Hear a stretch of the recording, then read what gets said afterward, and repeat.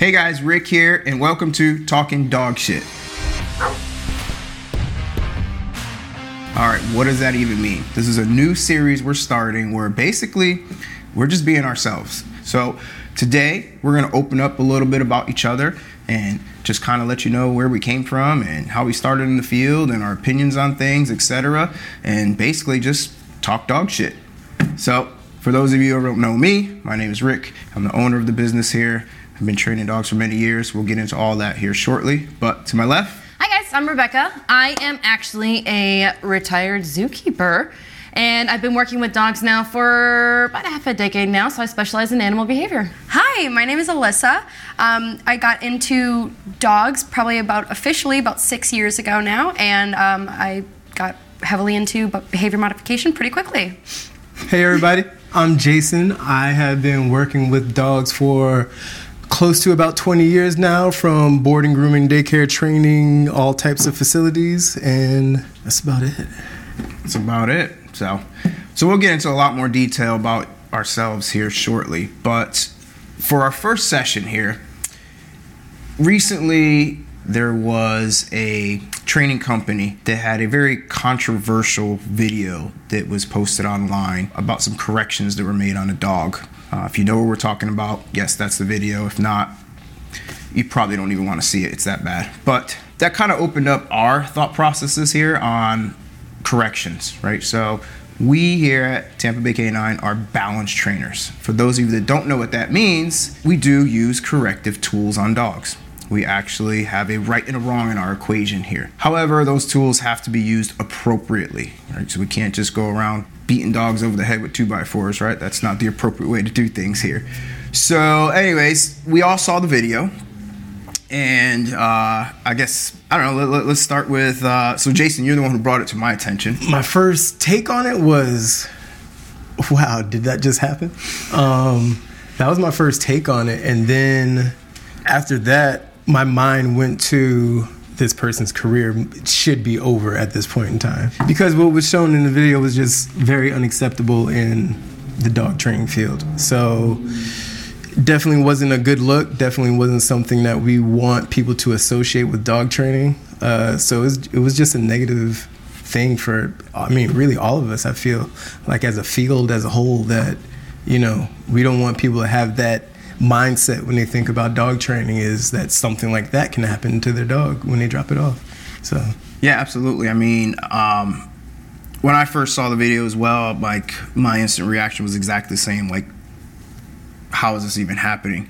But then I went into my dog trainer side, and I'm like, okay, there's times in the dog training field where there's higher levels of correction, right? We could say that, right? So, and was that behavior that the dog was exhibiting appropriate for that level of correction? And the answer is no, by any means, right?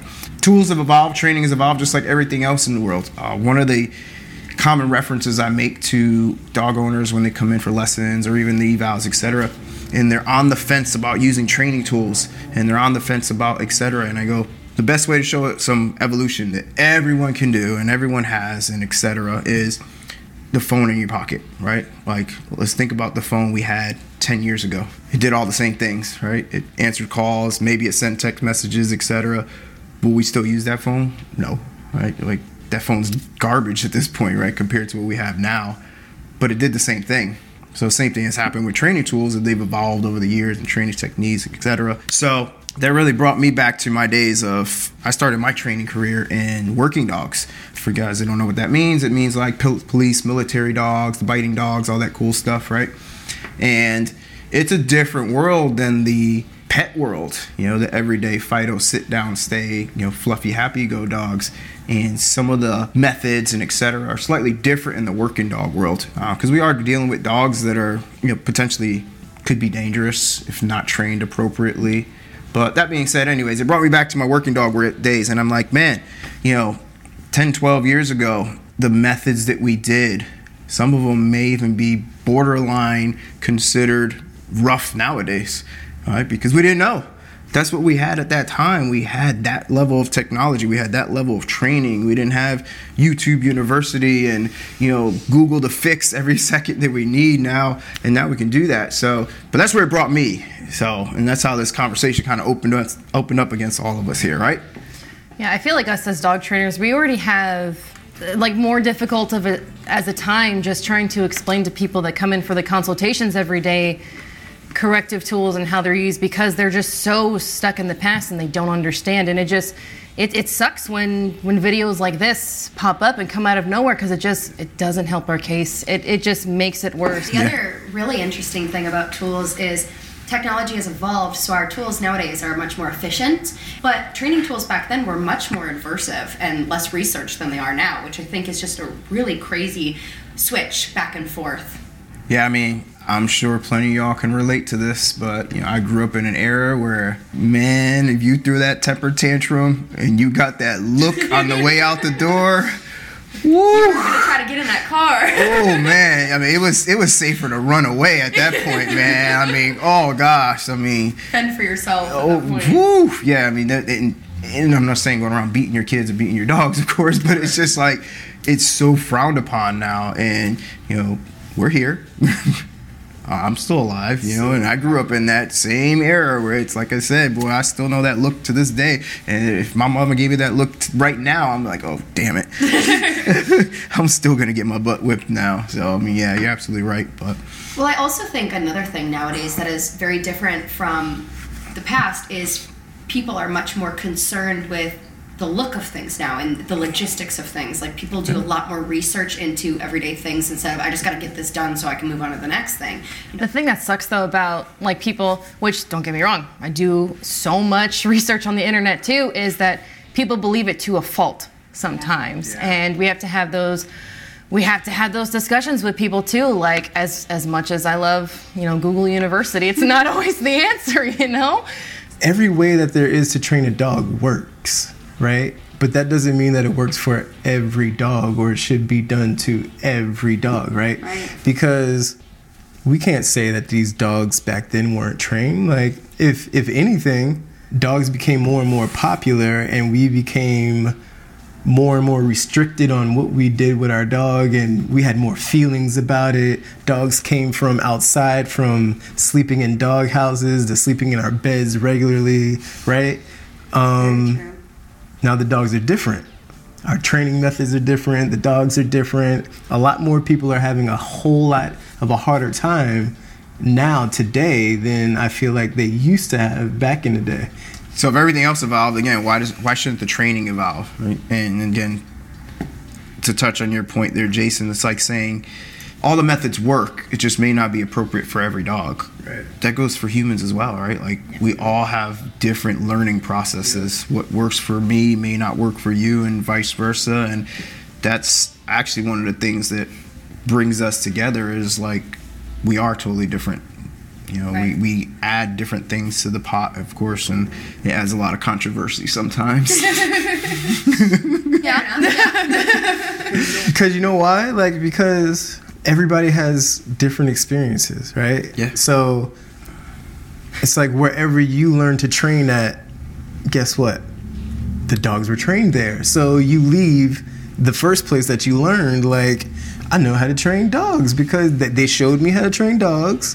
And the dogs are trained, it works, and you move on. So you kind of stick to that basically almost for a while until you have lots of experience with different types of training, and then it's kind of like you're picking, choosing little bits and pieces for each method until you figure out what works for you. I know I'm the weird one. I literally trained a porcupine to walk on a leash. Like, that was my first real training experience. I know. So it really is different for all of us. Honestly, it's awesome. Not only that, but just the backgrounds and the stories that we tell each other too. Like, we love telling that to our clients and being able to share that, obviously if they're willing to listen. But well, the porcupine thing is actually a good point, because it's an animal. Yeah, right. And we forget sometimes that dogs are animals, right? And that's one of the biggest things we see is the anthropomorphism. Yes. Yeah. Anthropomorphism Anthropomorphism system. Anthropomorphism. That word, right? That word there. Now we Probably need Google it anyway. Right. now. Google it. Yes, it's Google it, right? But that's one of the most common things we see is just the instilling of human traits or qualities into this animal, right? At the end of the day, it's still an animal, right? It's a dog. Yes, we domesticated them, but they came from the wild, right? Their closest ancestors are still running the woods and all that good stuff, right? So we have to keep that in mind. And then, you know, the fact that you just said, like, Rebecca came from more exotic style animal training, still animals, right? We applied the same techniques and sciences to it. Right. And it's still to this day, I mean, it just goes again. They're animals, guys. They're animals. We have to think about it as animals here, even though that word doesn't sound correct. And animals learn just the same way that we do. Well, no, it's okay. So when you were touching on, this is the thought that popped in my head. When you were touching, their closest ancestors are in the woods. All I can think about are those memes that are circulating online right now. It's like my ancestors like hardcore like timber wolf, and it's like dogs nowadays. Oh my God, my food bowl's empty. A lot of it ties into that, you know, the evolution, the personalization. We think our dogs are family, so we treat it that way. In our brain, we're like, we wouldn't make our kid walk on a leash, but at the same time, and, you know, pulling all the behavioral issues. There's a few of y'all walking your children on leashes, so we're gonna backtrack that one. Nothing against you guys with your children on leashes, but we live in a society where we have been groomed to accept correction for everything we do. Every single movement we make every single day, there's some form of, oh crap, I can't do that because I was trained, you know, I was brought up that way that I don't do those things, right? Why do we accept that for a dog, right? You know, I have this red light concept that I did with a client one time, and they signed up. We're doing lessons many years ago, etc. And long story short, apparently they didn't do the research because they didn't understand that we were balanced trainers. And when I started talking about correction, etc., they're like, whoa, pumping the brakes. Like, no, I'm not doing that with my dog. I'm not doing this. And that's fine. That's all fine and dandy. We can do it your way. We're not saying this is the only way, but your results are going to vary drastically based off of the way you want to do it. Yep. And you know, I had to break it down to the consequences theory, like kind of what you're just saying. And you know, I always use this red light theory as well. No, I'm not going cell phone again, but Already used that twice. Wasn't gonna say it. but you know, I tell them we live in a society of consequences. That, and I said, when you leave this parking lot, when that light's red, just blow right through it, right? And he's like, no. You know, I'm like, well, why not? There's nothing stopping you from going through that light. Right? Your own choice is saying, I must stop here. Why? Because when you learn to drive, red means stop. I wait. Otherwise, I could get hit. I could get pulled over. I could hit someone, etc. Right? So there's consequence for that behavior. So you're choosing not to do it. So same thing for your dog.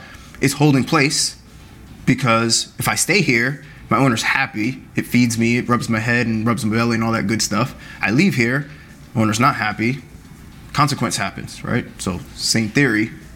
Cause and effect, consequence, reward, great life examples that I'm sure that pretty much everyone can relate to. All right. So, you know, same thing applies to your dog. It's the same way we start actually instilling training in your dog. So as you all can see, we can go for hours and hours and hours doing this talking dog shit, literally, right?